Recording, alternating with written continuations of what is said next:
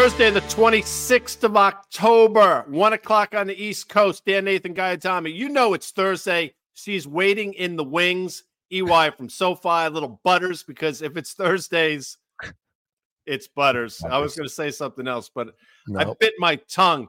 By the way, as I've mentioned, October, letter V, upside down V for you folks trading commodities. We're going into Novi, and Novi is letter X.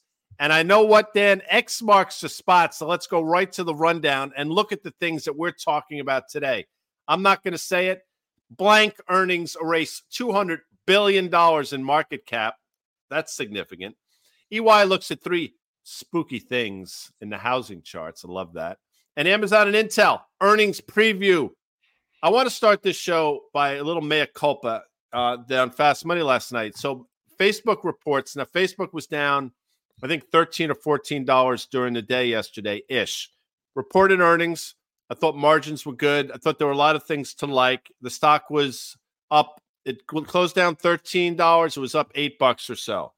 And I thought it was okay. What I said was I'm surprised that it's not trading better given the recent sell-off and given the sell-off we had during the day. And that was somewhat troubling, but I still thought the stock was okay. Well, here we are now. So that's my bad. And obviously the conference calls have huge meaning in these things. And when the CFO made comments about the environment, obviously the stock didn't like that all that much. But that's I bring that up, Dan, because the pendulum is now swung to this type of environment where what I thought was a good quarter, you're not getting rewarded now, and it's manifesting itself in a swath of different industries. Yeah, it's interesting, Guy, what you're talking about. You called it a mea culpa. I mean, let's be frank, okay?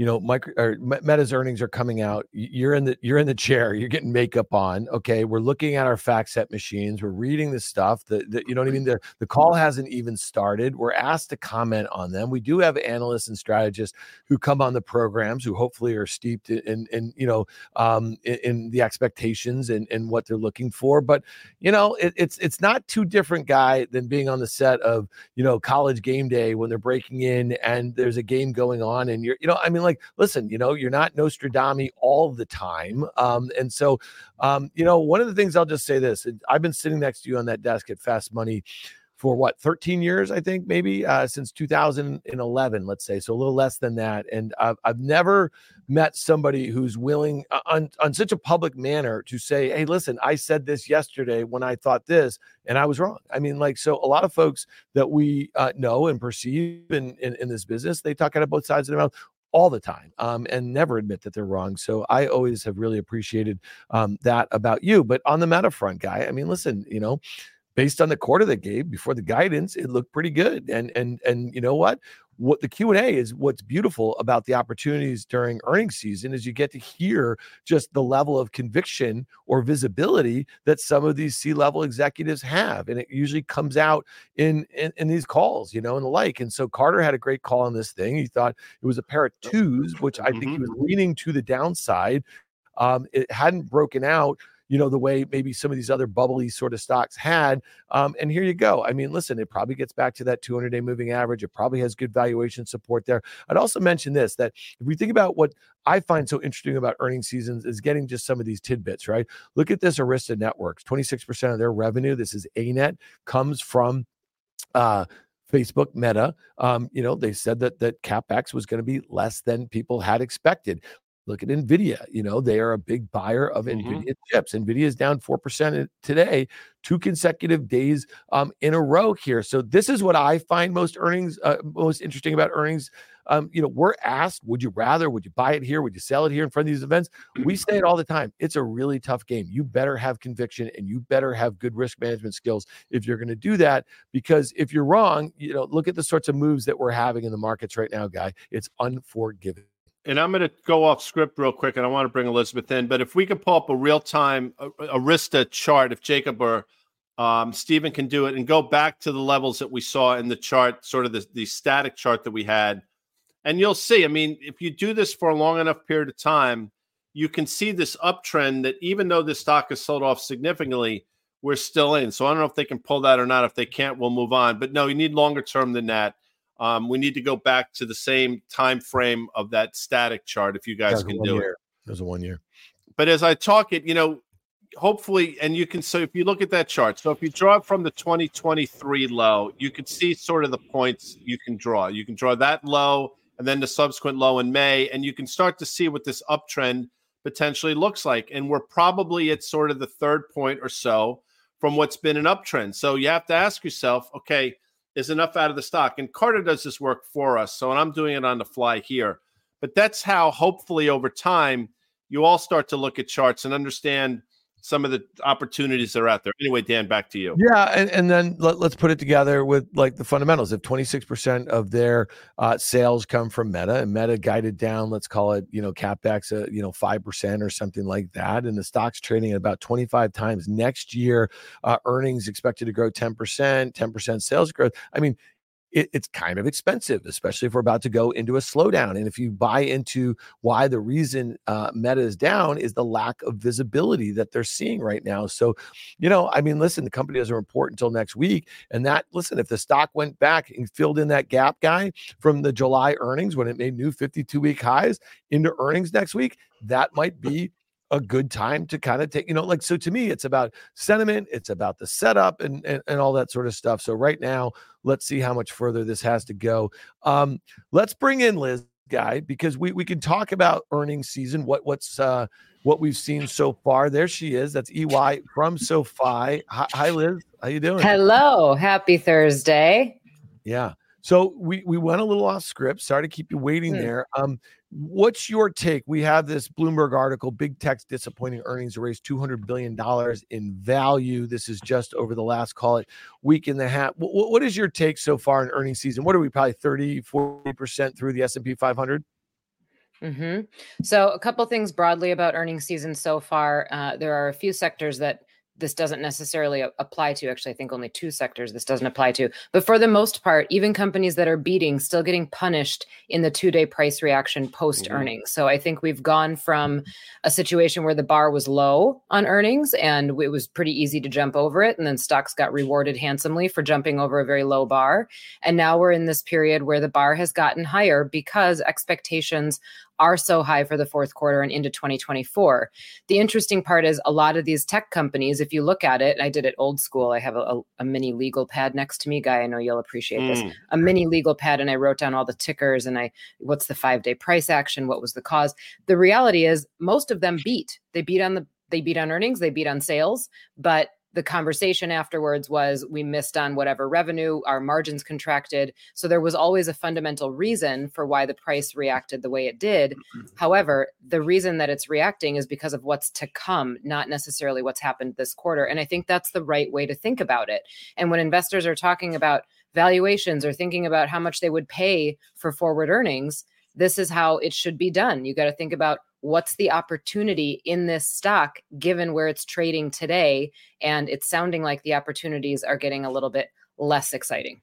Elizabeth, we pulled up a graph from Bloomberg. It speaks to the GDP, 4.9%, fastest growth, biggest number since 2021. Let's just put it that way.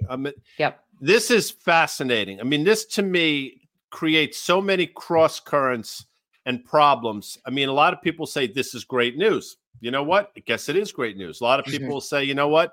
Keeps the Fed in the game. Absolutely. Flip side of it, market selling off. If you see a market sell off, it's going to be a flight to quality in the form of the bonds. There's so many things to take away from this. And I will tell you, if you're bullish, you can glean something. And if you're bearish, you can as well. How do you look at this? Well, first of all, I don't think that anybody was really surprised to see this big of a number. We've all been tracking the Atlanta GDP Now forecast for a long time. It had actually peaked out, I think, at 5.8%. And if funny enough, I think a lot of people were expecting a 5 handle on this number. So when it came in at 4.9, it was bad news somehow. But 4.9% growth, yes, very strong. I think it's probably the last really strong one that we're going to see.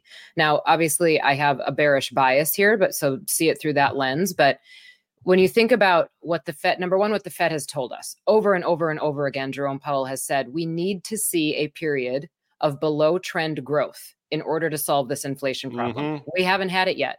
And even their own forecasts for what 2023 is going to shape up to look like is still above trend. Trend is 1.8%, maybe 2%. So we need to see a period of below trend growth this is not achieving that goal. So I still think that there's weakness in the pipeline. There's purposeful weakness in the pipeline to come. The other thing that you have to take away from GDP reports is what's driving it. We all know that 65 to 70% of the economy is driven by consumption. The other piece that is really important to look at, which is something that had a big influence this time, is inventories. That falls into private investment. So basically, I'm not going to get into all the math of it. Basically, the idea is that if companies are building up inventories, they're expecting stronger demand, and that's a good thing. If they're depleting inventories, they're expecting weaker demand, and that's a bad thing. So this quarter, we saw a big tailwind from inventories, companies thinking that there's going to be stronger demand. Now, because it was such an outsized influence this time, it could be an outsized correction next time. So take all of this with a grain of salt quarter by quarter.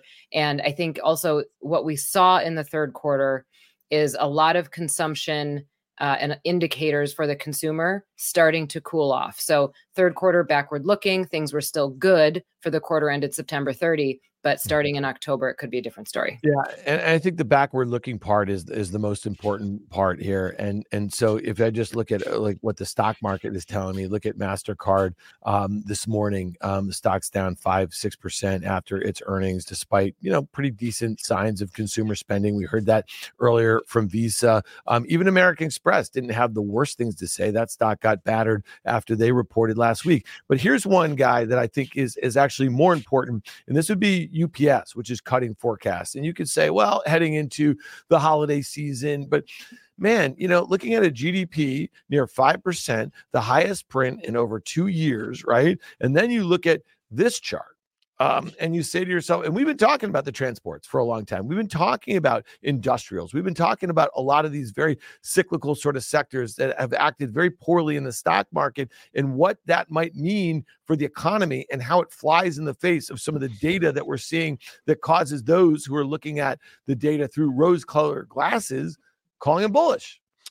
Well, I mean, as economically sensitive as you can get is UPS. And you think about a 52-week low today, but this is a low that we saw back in July of 2020, I believe. And this is a company that you could actually make a somewhat decent case for in terms of valuation no longer, given that they cut forecasts. I think a lot of people got sort of positive when they basically reached that labor deal, but it's not about labor deals. It's about the end user. It's about demand, and things are slowing down. So you can discount one company, you can discount two, but when you hear it over and over again from a wide variety of sectors and industries and companies, you have to start connecting the dots here. And UPS is a really important component of this entire puzzle, Dan. Yeah, no doubt. I mean, again, and Liz, we've been talking about this on Market Call and on the tape for months now. And like when I think about this, and we've highlighted the weakness in the banks, we've highlighted all those other sectors we just talked about, how home builders just joined the party to the downside, down more than 20% from those recent highs, right? And, again, Jerome Powell says it, Guy Adami says it, the long and variable lags of these, rate hikes. It seems to be, at least through the lens of the stock market or most of the sectors of the stock market, they're like investors are voting with their wallets right now. And the fact that we have the NASDAQ that's still up 30% on the year versus an S&P that's up 7% versus an equal weight that's down on the year versus a Russell 2000 small cap that's down on the year tells me, if I look at Google and Amazon both up 40%, Apple up 30% on the year, Nvidia up 175%, Tesla, I'm going through those magnificent whatever 7, you know what I mean? Like, listen, man, if those all come in another 10%, the S&P is down on the year, right? Like easily down on the year. The NASDAQ's given up a lot of those gains. And if I just pull up this chart of the NDX, okay, I see what you guys see. I see that kind of support that's going to kind of converge a little bit with that 200-day moving average. And maybe that's a good spot for a bounce. But Liz, we've been talking about the concentration of these names. Those 7 stocks make up 40% of the NDX. They make up nearly 30% or so of the S&P 500. How are you thinking about that concentration now? And do they run the risk to the downside, even if a lot of these groups that have been battered, okay, over the last few months, if they start showing relative strength, the market could still go down because it is in the hands of these 10 stocks or so? It is. And I think what we're going to start seeing, and we're already seeing it this quarter, is dispersion among these stocks. So they're not going to move in a homogenous fashion anymore just because they happen to be in that Magnificent Seven group. There's going to be different causes for it. One thing that you mentioned about the long and variable legs. So Jerome Powell spoke last week. One of the things that he pointed out was that when central banks were not as transparent, long and variable legs were true. They were very true for the market's reaction, and they were true for the economic reaction. Now, because they're so transparent, the market reacts before they even do anything. The economy still takes a while, but the market reacts much earlier. So I think what we're seeing right now in some of these cyclical sectors, transports, home builders, retail, you're seeing it across the board in a lot of cyclical places, banks in particular, are sending the signals that we've all been talking about as where the stress is in the economy and where the weak spots could turn out to be in the economy. And right now, I think we're seeing it more so in the consumer space. The last point I would make about these Magnificent Seven names is, yes, they make up a ton of the index. Yes, they have driven the stock market this year so far. They do not make up as much of the economy. So not everybody in the economy is employed at these 7 companies. And when you look at the rest of the market, things like the equal weight index or the small cap index, we're talking about more than 60% of employment probably sitting in those companies, probably even north of that, let's say 80% of employment. I'm making these numbers up, but I think it's a pretty good guess. So maybe 80% of everybody that's employed, not employed by the Magnificent Seven. So if those companies are under pressure, you've got problems, and you've got a labor market and cost cutting that still needs to happen. Actually, I lied. One more point. So when you look at earnings, the expectation for earnings in 2024, earnings growth is expected to be, I think, still 12%. Butters can confirm me on that, but 12% year over year with revenue growth of only 6% year over year. How's that going to work? The math of that just doesn't work unless companies are going to cut costs considerably to make those earnings numbers. Elizabeth, the next time you and I will speak will be Monday for the great On the Tape podcast that drops on Monday. And your favorite podcast store, Spotify or Apple, I would imagine. But then Tuesday, of course, is Halloween. Boo, by the way. So this will give us an opportunity to go to your note because you found it necessary, obviously, to use a little Halloween theme here. Wow. Love Halloween movies, by the way, as I will tell you. Jamie Lee Curtis reads the phone book and I will watch. And she obviously is a pro at all these things. But please, let's go to your Nightmare on Rate Street. Oh, Nightmare on Rate Street. I mean, you got a kick at it. I know you do. Nightmare on Rate. The rest of the titles are really good too. This is mostly about the housing market because the housing market has so far been the last man standing. It's the one thing that has confounded economists. How has it stayed so strong? And it's been the battle cry of bulls in the sense of home prices haven't come down. You can still buy. Everything is still okay. Demand is still healthy. Mortgage rates are not scaring people out of the market. Well, now I think they are starting to scare people out of the market. So this chart is just a reminder. Mortgage rates follow the 10-year treasury. They don't necessarily follow the Fed funds rate or the prime rate. So you can pretty much get a good guess of what mortgage rates will do by looking at the 10-year treasury. The reason I put this out again is because the spread between the 10-year treasury and the 30-year mortgage rate is much wider than it usually is right now. So you've got a sensitivity in consumer borrowing costs where consumers are having to pay considerably more than what the government is having to pay to borrow money, and it's going to put the screws to them in a financial way. We can bring up the next chart.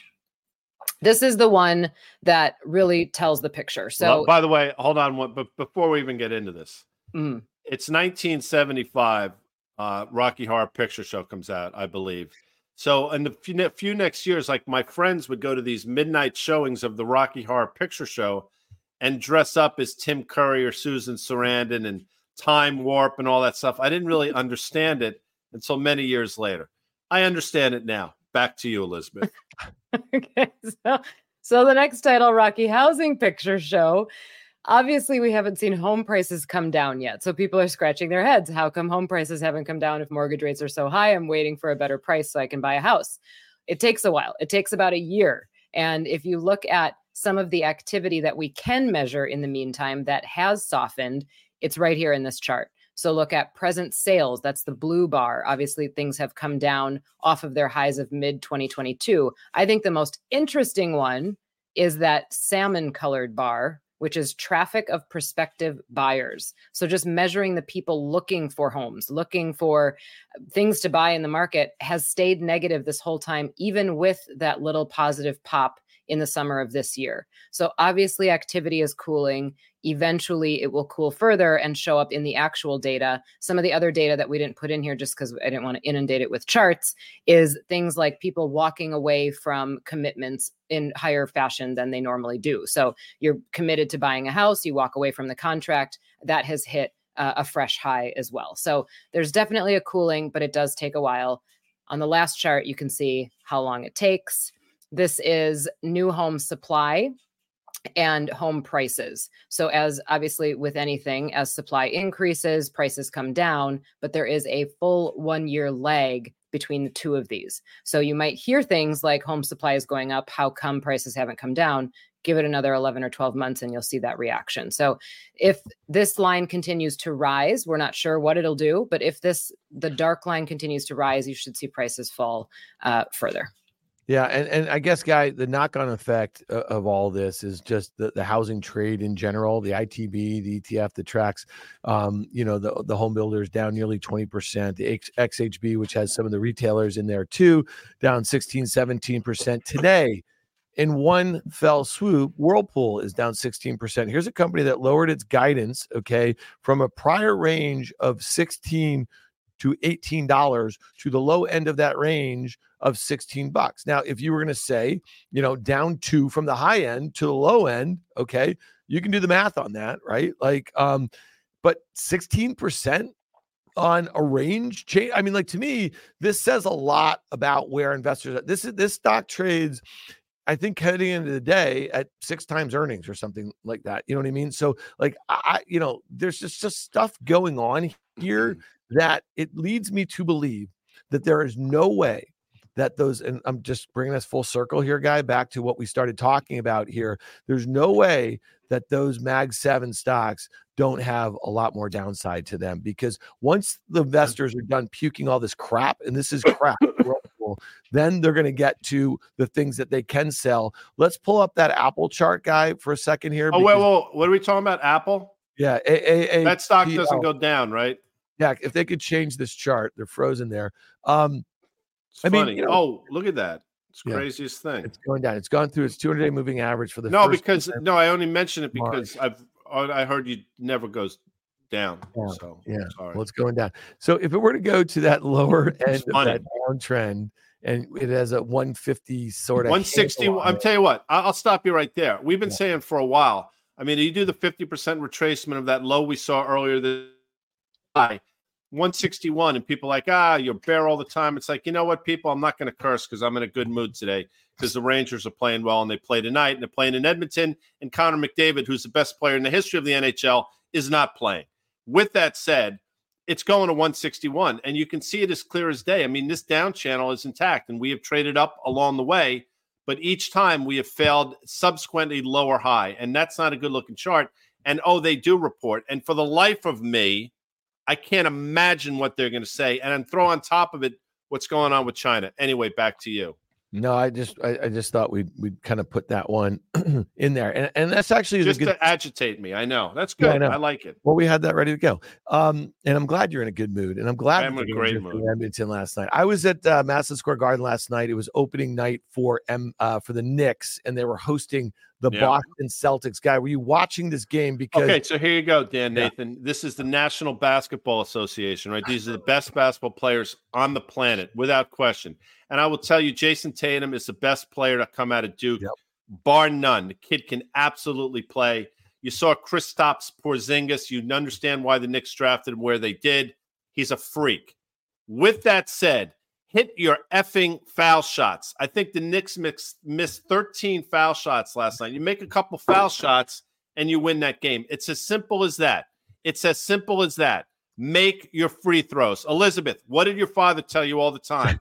You're at the charity stripe. You can't miss free throws. You know what he called it? He called it fundamentals. It's the fundamentals of basketball. It's a free shot. It's free points. It's like when your company gives you a 401k match and you choose not to take it. It's free money. Free money. Yeah. You brought that up, by the way. And Amanda, don't get mad at me. I didn't bring up the Knicks. I did. Sorry. All right, let's do this. A good segue from Apple when we think about, international revenue exposure. We think about where the dollar is right now. Our main man, John Butters, he's the senior earnings insight analyst over there at FactSet. He drops the earnings insight blog. It can be in your email box if you want it on Friday mornings, but we get a preview of it on Thursdays. And Liz, I'd love to get your take on this because Butters is talking about S&P 500 companies with more international revenue exposure are reporting lower earnings and revenue growth than S&P 500 companies with more domestic revenue exposure. That makes some sense relative to where we think the dollar is or where it might be going also, which might be the sort of thing that weighs on companies' guidance or their visibility that they have. For earnings, companies with more than 50% international exposure are reporting a decline of 5.8%, while companies with more than 50% domestic exposure are reporting growth of 4.8%. All right, so talk to us a little bit about this disparity here. And do you think that this is a trend that's likely to continue through the balance of the year? I do think it's a trend that's likely to continue through the balance of the year, but I also think that it has a lot to do with what's happening around the rest of the world, more so than it does necessarily with the strength or weakness in the dollar. And if and when the Fed finally decides to confirm that they'll have to stop, pause, or even move in the other direction, we're going to see clearly a dollar weakening. But I think what's happening here is you've got Europe in a world of hurt. You've got an Asian consumer that's not buying as much as we expected them to. And you've got still inflation problems around the globe in almost every single region and central banks that still have not gotten a handle on it. So I think we've got a lot of regions, not just the US, that are looking at each other like, which one of you is going to go into a recession first? Because we've pulled the rubber band back so tightly, something is bound to break. And I think this is more about consumption than anything, and just sentiment in general. Yeah. And Guy, I want to bring it back to Apple for a second. When we think about those earnings next week, what have we heard about luxury? And, again, you could tell me that a $1,300 iPhone is not a luxury product, that people are buying it on installments and the like here. But when it comes to international markets, like China, it is a luxury good. It is. When you think about what LVMH had to say, if you think about in September that Tesla's, which is an aspirational EV in China, their sales were down 11%. We already know that some of the data coming out of China about Apple iPhone 15 was down, I think 3-4% from the 14 a year ago. This is going to be a really important report, in my opinion, as we think about U.S. multinationals. It's a weird quarter for them, too, for a myriad of different reasons, given what's going on. But it's an important quarter in terms of where the stock is and the potential visibility that they have. But make no mistake, I mean, this is a company, again, it's been decelerating. You can do whatever you want. I mean, the numbers speak for themselves. And in this environment, it's still expensive. And yes, they have a cash balance. I get it. And now at least that balance sheet is worth something, but that's probably been priced in as well. So I'll tell you what, I mean, Apple to me has another leg lower. And by the way, Apple works when the market's going higher, the money, the flows into ETFs that have Apple goes up almost by definition because the money flows.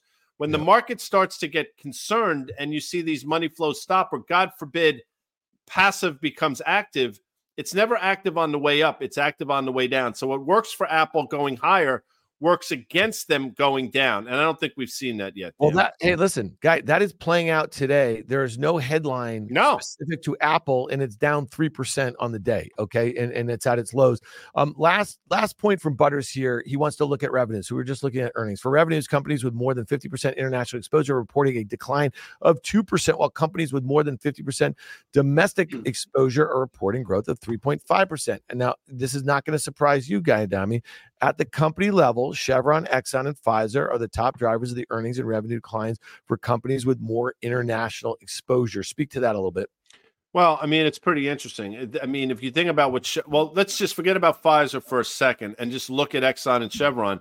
This makes a lot of sense. So their international exposure works for them sometimes. Well, it might not work for them so much now. But then you flip the coin and say, okay, why are they making these acquisitions in an environment where things are seemingly decelerating? So I look at those two specifically and say, okay, I understand the weakness, but they also see something on a corporate level, and they have the visibility to say, you know what, we're going to spend, in the case of Chevron, $50 billion or $60 billion-ish, and in case of Exxon, another $51 billion or so to buy Hess. because we see the visibility, we see what's going on in the environment. So listen, you can have a couple quarters of disappointing numbers based on what Butters puts out, but don't run too far from the energy stocks here. I think there's something a brew over the next couple months into next year. All right, Liz, just if you want to wrap this up a little bit, just talk about the dollar, what a strong dollar for U.S. multinationals when they're selling overseas. Like this is just, it's a headwind, right? So they're taking in less of the foreign currency, right, for that. So how are you thinking about the dollar? And again, I know what you just said about these other locales and the sort of difficult environments their economies are. What happens to the U.S. dollar, in your opinion, if Paul Tudor Jones, who a few weeks ago said that he thinks that the U.S. is going to be in a recession at some point in Q1, what happens to the U.S. dollar? Love Paul Tudor Jones, by the way. First of all, okay, when you think about what's happening with multinationals, they're selling goods, obviously, internationally in a different currency. They have to translate it back to the dollar. They lose some revenue because of that translation effect. If you think about commodities, most of them are denominated in dollars. It makes them more expensive as the dollar rises. As we've seen the 10-year go up astronomically over the last couple months, obviously strength is putting a little bit of a headwind on some of this stuff. I think there's two things that would happen. It's not just a straight line if the US is in a recession in Q1, because the first thing that has to happen is we would confirm that there's too much economic weakness, something that makes us uncomfortable. We'd probably get a statement from the Fed. We've got one next Wednesday. We've got another one, I believe, on December 13th. We'd get a statement from the Fed or something that makes us believe that the Fed will either stop or have to cut rates sooner than the market expects. On that news, I think the dollar weakens. But if then we start to get news that the rest of the globe is falling into recession and everybody stinks, then you start to see a fear trade come back into the dollar, and it probably stabilizes some of that weakness. So I don't know what the levels are that all of that would happen, but I do think that a weakening dollar is going to happen sooner rather than later, because if everything else comes true, and this is, I'm always so adamant about this, think the entire theory through. If the other things that we worry about come true, you're going to hear the Fed start talking about weakness satisfying them, weakness getting to that below trend level, and people will stop expecting any more hikes. The dollar probably weakens on that. So I think that does happen first. But then later on, if there's global fear, the dollar ends up being part of the fear trade. Hey, Dan, you ever watch like those news stations, like breaking news, like everything is breaking news, breaking news, breaking news, breaking news. I have breaking news. You ready? Yeah. You're curious? Yeah.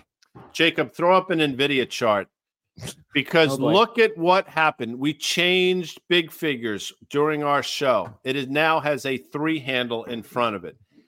Just putting it out there. And I will tell you, Dan Nathan, I don't think you were on that night, but I had to endure fast money the evening that NVIDIA reported, and the stock was trading $516 in the after hours, and listen to people wax poetic on how they had trillions and trillions of dollars of addressable market that they were just scratching the surface with. Yeah. And I bit my tongue and I said, okay, and now here we are some 20-ish% later, and I don't even think it started yet. Back to you. No, I think 350 is probably in the cards in the not so distant future. Listen, Liz Young, we really appreciate you being with us. You guys know where to follow her on the Twitter at Liz Young Strat. You know where to find her blog that she writes every week. This one was a doozy, Liz. We really appreciate that. So thank you for being here. Oh, there it is. Look at that at SoFi.com/blog. That's where you can find hers. Thanks a lot, Liz. We will see you on Monday on The Tape. Also, for our main man Butters, you want to get that earnings inside blog? You want to get that in your email box? Guy and I do. Liz does too. That's where you find it. insight.factset.com/subscribe. All right. Thanks to Liz. Guys, before we get out of here, let's take a look at a couple earnings tonight after the close. And first of all, Amazon and Intel. And so interestingly to me, I think the fever has broken in the Mag7 here. Okay. And so whatever Amazon prints tonight, now, yeah, the stock's down a lot. It's down a lot in sympathy over just the last couple days with the Google and now the Meta and such here. It's approaching that 200-day moving average. It's approaching that breakout level from May, June-ish or something like that. You see the implied move 7.5% in either direction for a $1 trillion+ market cap company. That's significant sort of market cap here. thoughts on Amazon. It's a tough one. And again, this is not one that you or I are trading into the print. You're basically flipping a coin. And if you did it with options, you're risking basically nearly 4% in a trading day, you know what I mean, to make an at the money defined risk bet. Not a great risk reward, in my opinion, unless you have a lot of conviction. Would not surprise me either way. When we come in, they announce that margins improved because they can flip that switch, and the stock closes at 117, and in the after hours it's 131.5, and everybody's saying, look at Amazon, it's going to bail out the NASDAQ. Everything is great. It would not surprise me either to hear them talk about a spend slowdown in AWS and the stock trading below sort of, between 105 and 100. That wouldn't surprise me either. So people say, well, that's worthless commentary. Yes and no, because in the former, I think if it were to get to those levels, 131, I think, you say, check change, get out of it, or look to put on a bearish position. And conversely, if we flush out down to those levels, we might get down to enough of a support level you can start to build a long position. So to answer your question, you do nothing here. You let the stock be your guide in terms of a beat to the upside and then pull the trigger in terms of a bearish play or vice versa if they were to miss. That's how I look at it here. And quite frankly, it's that binary because that's what Amazon has done and can continue to do. Well, I guess the point is I don't think that's useless commentary. I say it again and again on Market Call, Guy. We talk about it all the time. I mean, earnings season is just a great opportunity to kind of reinforce some themes that you're invested in, things that you believe in. If you're just here to trade it into the last hour of the day for the print, I mean, you could just pull up your DraftKings account and there's a game, there's a Thursday night football game tonight that you might have more fun doing with, you know what I mean? So that's the only thing, I'd say about that. This stock has been very volatile in and around earnings. I think over the last 2 years, it's probably averaged 10% in either direction or so. So if that's the sort of risk you want to take into an event that you just don't have a lot of clarity on, have at it, I would say. But if you think about okay, so it's down in sympathy with the alphabet, it's down with the Meta and that sort of thing. If you think that it's probably sold off enough, it's at a support level, then it's probably not a bad level to take a shot for a one-day trade. But I don't think it's the sort of thing, especially when you consider how Microsoft traded yesterday, Guy, up 3.5% most of the day, despite the NASDAQ getting destroyed in the S&P. This is not going to be a stock that turns the tide of the broad market, in my opinion, no matter what it does. And it would only reinforce negativity to the downside at a time where we just looked at that NDX. It's at a really, really crucial level, right? And so if we get through Amazon and its uninspiring quarter and guidance, let's just say, right? And then we get through, we're going to talk about Intel in a second, then Apple really does hold the key next week, in my opinion, you know what I mean, to the fate of the NASDAQ for the year. To your point, I mean, the die, I think, has been cast. So I don't think any one stock now is going to save what I think we're in the midst of. So it might slow it down, but it's not going to save it, I don't think. Yeah. All right. Hey, let's look at Intel really quickly here, because again, this is not NVIDIA and it's not even AMD when you think about it from a product standpoint. You look at the chart here, it's right basically at the midpoint of the 1 year range. We know it's a value relative to many of its peers for a reason. They don't have these high-end graphics chips, right, that everybody wants to train these large language models to put in the supercomputers and the data centers that are doing all the generative AI stuff. But it's at a level here, Guy. It's at a 200-day moving average. The stock actually has moved 6 or 7% a quarter. That's about the average move, the implied move for this earnings. It's a cheap stock relative to its peers, what we just meant. But we're not buying stocks because they're cheap in a market like this, right? If they don't have the product and they don't have the vision for where they're going to be in this sort of cycle, to me, it doesn't make a whole heck of a lot of sense. So thoughts here on Intel into the print. And I'm sorry if we're not being as definitive as you guys want here, but just look around. It just seems to be there's a lot more pain to the downside, even when results are not as bad as one thinks. If you listen, I mean, data center has been a problem for a few companies now, and it's been historic. It's been a problem for Intel for the last couple of years. So I'm hard pressed to believe they're going to pull some sort of rabbit out of their hat. But if they do, I think the best you're going to see the stock is maybe up to 35 or so. Then it fades again. People will point to Intel for two reasons. Valuation, there's a reason it's cheap, one, and potentially sort of a homeland security play, believe it or not. If they're building all these plants in the United States, and if we can somehow, if Intel starts to take the leadership role in chips here in the States, that's obviously a feather in the cap. Problem with that is these places take years to build. So we're not on the precipice of anything. It's just nothing all that compelling about Intel here to me at all. Well, I'll just say this, when I'm looking at the gross margins, okay, in 2018 and 19, they went from 63 to 60%. Now they're expected to be 41.5% this year, and then reaccelerate to 46. So if you think about all the ways that you have to screw up when you have a 60% or 63% gross margin, and the market share that they had in some of the biggest, tech trends that existed, to go down 20 points like that. I mean, like, that is insane, right? So there is an opportunity if the company can get on the right side of some of these kind of product cycles, and they can get more efficient and that sort of thing. But again, let's wait and see what they have to say. So I think we're just at a point in the earnings cycle where, unless you have a lot of conviction and you have good risk management and you have some of the house's money to play with, it just doesn't make a sense on a binary level. Because I'll just say this lastly, guy, and then we get out of here.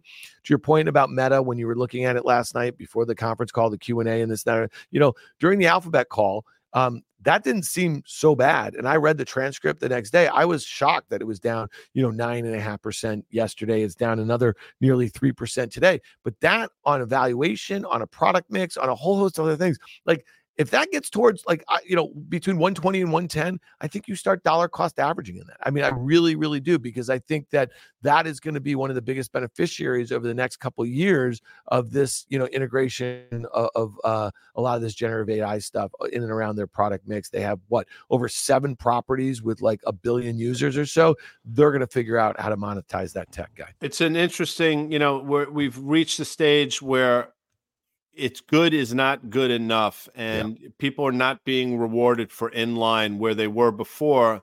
And the bond market, again, and we have to get out of here, but dollar yen closing above 150 yesterday, 10-year JGBs at 86 basis points. I mean, people say, why are we focused on it? Well, now I think people understand why we've been so focused on it. There's just a lot of strange things happening out there, Dan. Well, you know what, Guy? It's been a pleasure being alongside you for this trip in 2023. There was a time where I think you, Danny Moses, and myself, we were on Fast Money. It was July 18th. And the illustrious Melissa Lee asked us, she goes, you guys are really bearish. You know what I mean? And she said, are you just kind of in a bit of an echo chamber? And we love the question. It was an amazing question, right? Because if people listen to us on Market Call, they will listen to us on the tape, they listen to us on Fast Money. We were pointing out a lot of the stuff that didn't make sense to us, at least is it related to what the S&P and the NASDAQ were saying. We were talking about the equal weight. We were talking about the Russell. You were talking where you thought yields were going. You were talking about a reacceleration in inflation. Think about that. All of that together. You were talking about geopolitical. You were talking about the dysfunction in Washington. All of that is the reason why the S&P is in correction mode right now. And many sectors are far worse than that. Nobody wants to hear bad news is what it comes down to. And you'll always be criticized if you try to be the person that pisses on everybody's parade. But the reality is, I don't have pom-poms. There's a reason why the teams that I root for don't have cheerleaders, because I don't particularly like them. And I'll never be one. So back to you on that front. All right. Well, I enjoyed the Knicks City Dancers last night. Yeah, that's bullshit. Right. I mean, that's embarrassing. All right. Well, let's say something. That's embarrassing. Right. Old Knicks fans, it's embarrassing. If there's a timeout, sit there and talk to the guy or gal next to you, or try to sort of glean what the coach is saying, or just sit there and shut the F up. Do you need to be constantly stimulated? No is the answer. I don't need it. So get rid of the Knicks City Dancers and be like the rest of the New York teams. X the Mets with their bullshit Mr. and Mrs. Met, and the apple that goes up and down, and the Queens are Flushing Bridge. I mean, there's a reason why the Mets are second city. I woke up in such a good mood. Yankees don't have mascots. The Giants don't have a mascot. The Rangers don't have a mascot, because people get it. All right, so Guy, this is the 30-year anniversary of the New York Rangers 1994 Stanley Cup. 30 years is amazing. I can't even believe it's going to be 30 years. All right, this is going to be the year. All right, well, thank you. I don't know. Don't say that. Do not touch the money. I love this team. They go 4 lines deep. I think we finally figured out the lines. I think everybody's contributing. You see Alexei Lafreniere. You're starting to see glimpses of what he should be as the number 1 pick in the draft. Remember, he's still only 22 years old. It's a young team, brought in some leadership. I love the fact that Wheeler came here on a small contract. A lot of veteran leadership here as a captain in Winnipeg for years. Lot to like. You brought it up, not me. All right, man. Well, that was fun. Thanks to EY from SoFi. That would be Liz Young. She's the head market strategist at SoFi. And of course, Guy, if it's Thursday and it's market call, it's what? It's Butters, bitch. All right. We got John Butters, senior earnings insight analyst over there at FactSet. Thanks to our friends at FactSet. You see all those tricked out charts and analytits that we use. They all come from FactSet. So, Guy, take us out here, man. Thanks a lot. This has been a lot of fun. Audience, obviously, thank you. We're going to try to be, continue to sort of steer this ship. It's getting tricky out there, but we'll do our best. And go to your favorite our podcast tomorrow is going to be Fire Emoji. It drops on Friday. We have Miss Rebecca Patterson, if I'm not mistaken, and she's very good. So check that out. All right. Thanks, everyone.